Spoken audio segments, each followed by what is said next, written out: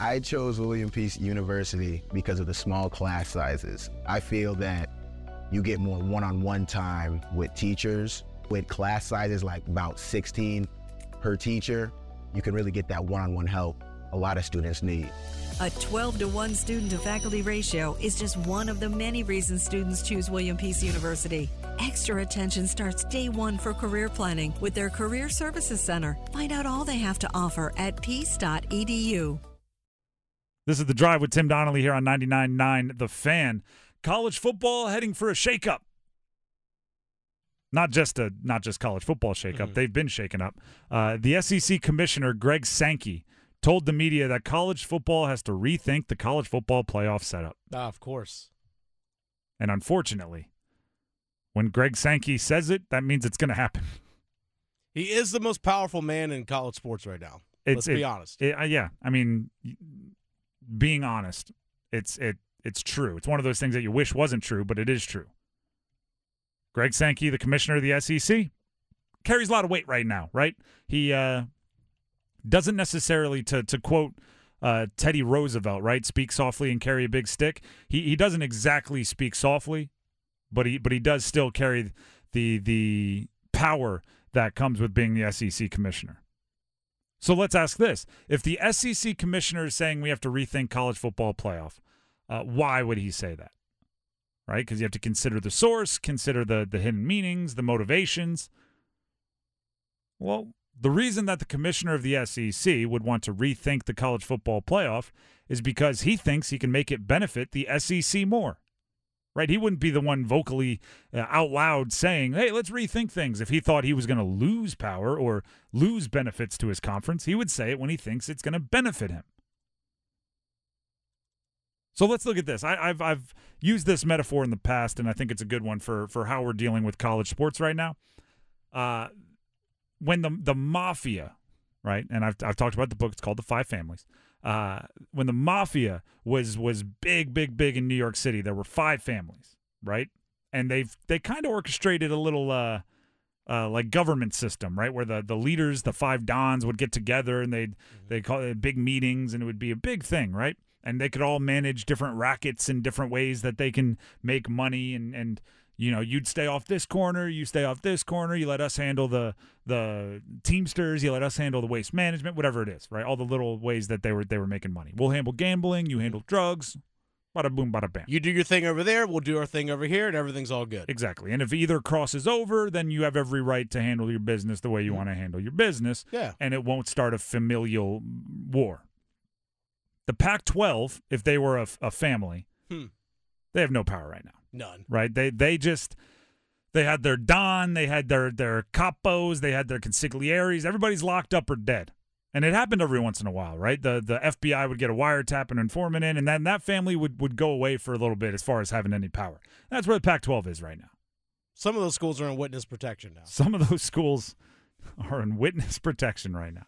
Some of the some are running to other families and going, can I join your family? Mm-hmm. The ACC can't agree on anything. So the power struggle in that family, right? The ACC, there's 2 different people who think they're the leaders, and they have their loyalists, and they're fighting for power right now. Think of like a father passed away, and that was the leader, and 2 sons are warring against each other. The Big 12, they don't have they just don't have the power right now. Right, the Big 12 doesn't have any of those crazy, like hitmen, right? They don't have any of the muscle, right? They don't have any way to enforce their will, right? Their biggest, baddest bullies are what? Baylor, TCU, Oklahoma State, Utah, Colorado, Kansas. Any of the other families going like, oh. I heard that they're going to send Utah over to our neck of the woods. Watch out for those Sun Devils. Then there's the Big Ten and the SEC. They're strong right now, right? They're terrifying right now. They've gone into rival neighborhoods and left with their best assets. They are taking up more and more real estate. They are getting more and more turf, if you will. They're going to try to make new rules that allow them to grab more turf and more real estate. They want their fingers in gambling and drugs and unions and waste management and protection and government, everything. And they're going to call a meeting of the 5 families, and they're going to lay things out how they're going to be, and no one else is going to really be able to step up because they know what stepping up would do, right? The nail that sticks out gets hammered down. I'll tell you what I think the Big Ten and the SEC are going to be doing. I think when it comes to the college football playoff, they're going to be asking and / enforcing a devaluing of conference championships and a higher valuation, a more importance placed on rankings. Because I think what the SEC and the Big Ten are seeing into the future, right, is the Big 12 and the Pac-12 are going to stick around in some form or fashion, and they're going to have conference champions. Some of their conference champions are going to be 17th in the country, right? They're going to be 21st in the country some years. Mm-hmm. Meanwhile, the SEC is going to have their conference champion will probably be ranked 1st or 2nd. Whoever finishes 2nd will probably be worth 3rd or 4th. Whoever doesn't even make the conference championship might be ranked 5th or 6th, right? And they're all going to be ranked above a Big 12 or Pac-12 champion. Yet the way that a lot of the seeding is set up now, the Big 12 or Pac-12 champion might get a bye, right? They might get a home field or something along those lines. And the SEC is going to go, wait a minute. The Big 10 is going to go, wait a minute. You're telling me if Penn State is ranked 6th in the country, they're not going to get a bye because they didn't win the Big Ten? Meanwhile, Utah, who's ranked 17th in the country, is going to get a bye because they won the Big 12? I don't like the way this is going. So we should just rethink. We'll stay with the 12 teams. Sure, maybe the conference champions will, maybe they'll get an auto bid, but we need to rethink the way that all these advantages are passed out because, well, we want to rethink it, and we're the SEC and the Big Ten, and we hold the power right now. Because I know right now it's the top 6 conference champions get an automatic bid. Yes, the highest ranked 6 conference champions. That doesn't necessarily mean that it's the Power 5 plus a group, like all 5 Power 5 champions plus a group of 5. Exactly. You could argue that but at least one group of 5 is going to get in. Yeah, you could argue there's a world where like the Sun Belt and the American Conference champion is better than higher ranked than the Pac-12, and the Pac-12 wouldn't get an auto bid. But can you imagine then if the SEC's like, wait a minute. We're going to give some kind of advantage to the American? Meanwhile, LSU is ranked 9th, and they're not getting the advantages? That's what I think they're trying to avoid. That's why Greg Sankey is saying they need to rethink things. And that's why the ACC, the Pac-12, the Big 12 need to get their families in order so they can stand up and fight against that. Bring back the alliance? Well, what was the alliance? The alliance was the Big Ten, right? I think it was. It was the Big Ten and the Pac-12, yeah. They need to be, shaking hands and looking in eyes and saying, hey, we'll stick together, right? See, that probably would work in the mafia world, right? Yeah. If you go back on that alliance, the super alliance, you end up, I know it's cliche, swim with the fishes. I'm wondering if they're going to look and say, all right, with the Pac-12 basically just going to be the Mountain West. Mountain West plus, as of right now, Stanford, Cal, Oregon State, and Washington. Essentially is what it is. I'm wondering if they're going to now say, or going to try to do it where it's 5 automatic bids. The top 5 conference champions make it as opposed to the top 6 because now it's really a Power 4. So, okay, we get the Power 4 plus one more. That's what it comes down to is can the Pac-12 or the Pac however many, are they going to change the numbers? Who knows? Because the Big 12 and the Big 10 can't be like both the Big 16 and 18, I guess they'd be. Maybe. Are they going to strip the Pac-12 of their power status and make them so it'd be Power 4 group of 6? Maybe. A lot comes down to that. That's not a small impact on all of this because, being a power conference does matter. And actually, who I believe really wants Stanford to stay a power school? Notre Dame. I think that's why they wanted Notre Dame. I thought that's why they wanted Stanford in the ACC, is to guarantee that Stanford, who's one of their rivals, would remain a power school. There's some rumors out there, some rumblings.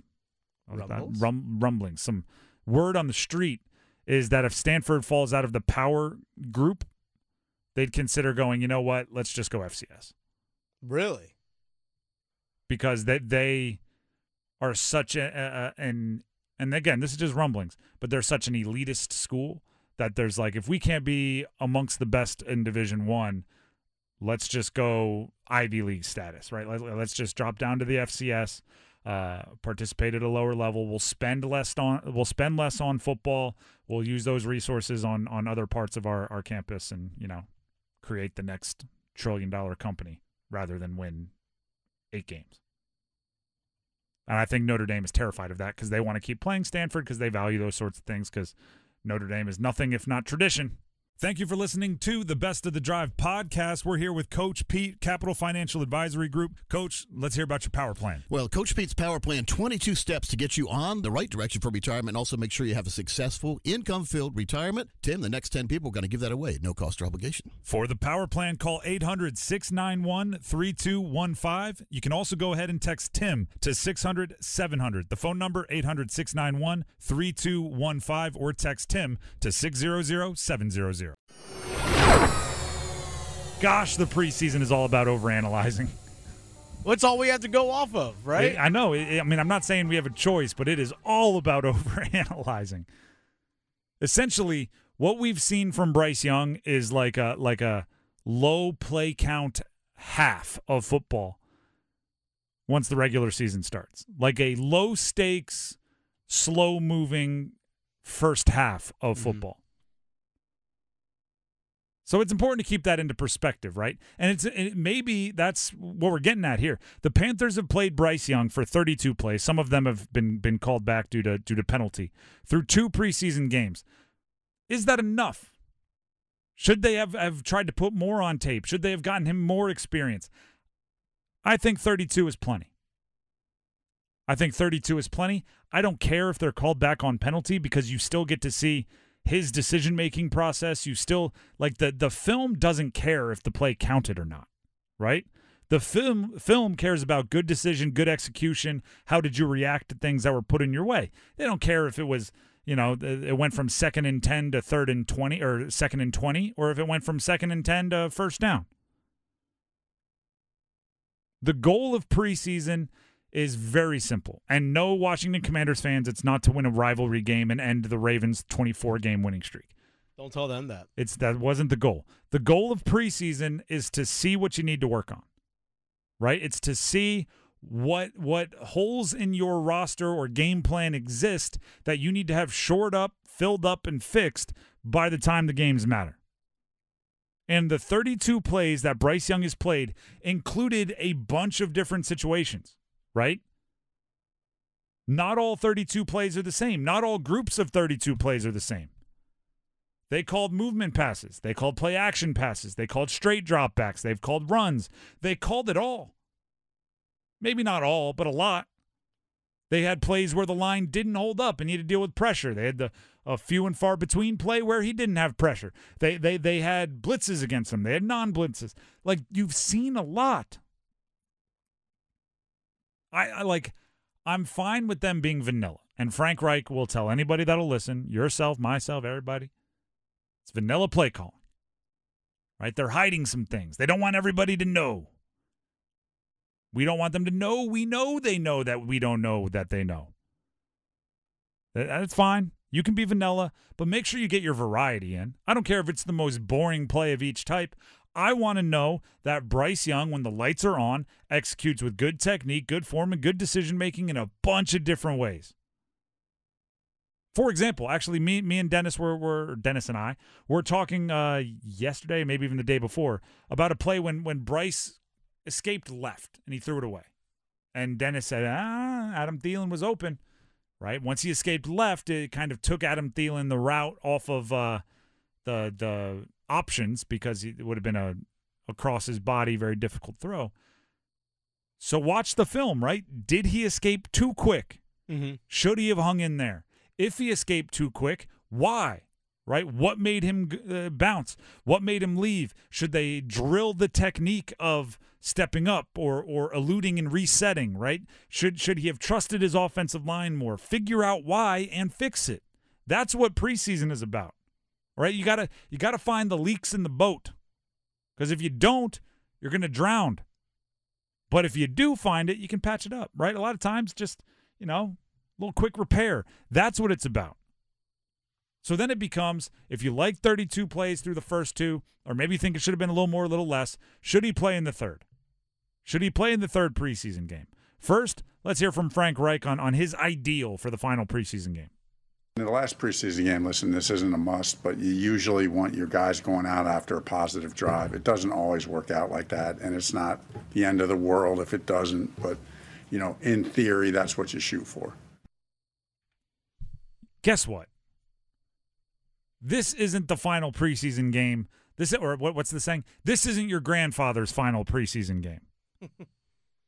There used to be four. Now there's just 3 preseason games. The third preseason game used to be the one where you got the starters for a half plus. Yeah, that was the dress rehearsal. That was the one where you really got to sink your teeth into it. And then the fourth was when, the guys that were fighting to be the 53rd man on the roster as a gunner on punt were out there trying to prove themselves. I have no problem with Bryce Young going out there and playing a similar amount to what he played in Game 2 and Game 3. But again, pack a lot into a little.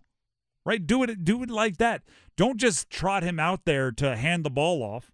Don't just trot him out there to run screens where there's no decision making, where it's just drop back, draw the defense, all right, bait the defense, get him to come, screen. Don't do that. Put him out there, let him run some real plays, let him run some real drives, script some things out. You know what I would do?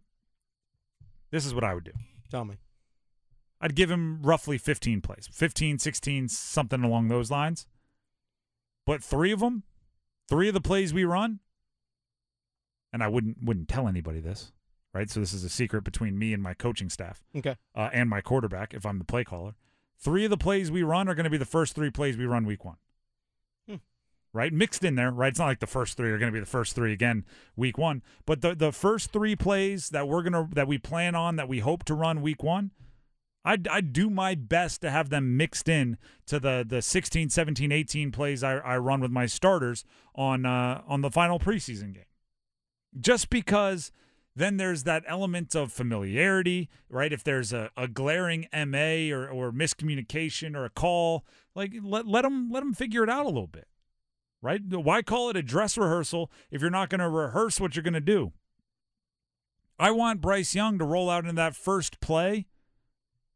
I know exactly what I'm going to do. I know exactly what I'm looking for. I know exactly, because he'd done it before, quite literally. Now there's the qualifier that I hate that I have to make. If somebody gets hurt, I completely and totally reserve the right to come back and say it's ridiculous that they were in the game at all. Yes. Right? I will openly be the hypocrite. No. You just have to hope. It's a violent sport. It's a physical game. Guys are going to get hurt. Right, I kind of did the whole 20/20 hindsight thing with Terry McLaurin and the Commanders earlier, but that's only because it fits what I actually believe, right? I actually believe Sam Howell and that offense probably should have played 1 series and tipped their cap and walked off the field like starters and watched the rest of the game from the bench. So when Terry McLaurin gets hurt on the second drive, I can then wave it a little bit and say, ha ha, I told you so. That won't happen if somebody gets hurt in the first 15, 16, 17 plays for the Panthers starting O. Right? If there's 1 long drive, cool, I'm good, get out. If it's 2 medium drives, cool, I'm good, get out. If you go 3 and out, send him out there for a third. If somebody gets hurt, that's a bummer, but it is, it comes with the territory. It's the cost of doing business in the NFL. It's just reality. I hate it, and I've gotten worse at watching or dealing with injuries. Like, I don't know if it's my old age, but I feel like I used to be able to watch guys would get hurt, and I'd be like, all right, next man up. Now I feel for the individual much more. It puts that pit in my stomach, but that doesn't mean that I think you can make every decision just trying to mitigate injuries. I think I'm kind of with you. The further I've gotten away from actually playing, it's kind of like, oh yeah, like. And now I'm like, I feel like I was a monster, right? I would. Oh, I know. We called it Riverside. I'm not sure why, but Like if we were in practice and we were going in on like the 20-yard line and somebody got hurt, we would call Riverside, and that just meant everybody run down to the opposite side of the field, face the other direction, and finish the drill while the trainers are dealing with somebody that was like, they didn't want to move from the spot. So if somebody hurt their knee or something, they just, all right, you stay there. We'll go to the other side and finish the drill. Yeah. Meanwhile, that would be like, one of my good friends' entire career being it'd be like a senior with no more eligibility just blew out their knee, and I'd be like, all right, Riverside, let's go to the other side. Come on, guys. Yeah. What kind of a monster were we? Yeah. Well, that's unfortunately the price that sometimes that comes along with it. Exactly. So if somebody gets hurt in the preseason, I'll feel that pit in my stomach, but also Riverside, let's go to the other side. Let's keep playing. Let's finish it up. So the reason I chose William Peace was because of their stellar game design program. It's very rare to find a game design program in the United States at all, let alone North Carolina. And this place seemed like the right place for me for where I wanted to go and the connections I could make within the program. Turn your hobby into a career in one of the highest paid professions in the country with William Peace University's Simulation and Game Design program. Master design, 3D modeling, and programming in a state-of-the-art space with the latest and most remarkable technologies available. Find out more at peace.edu.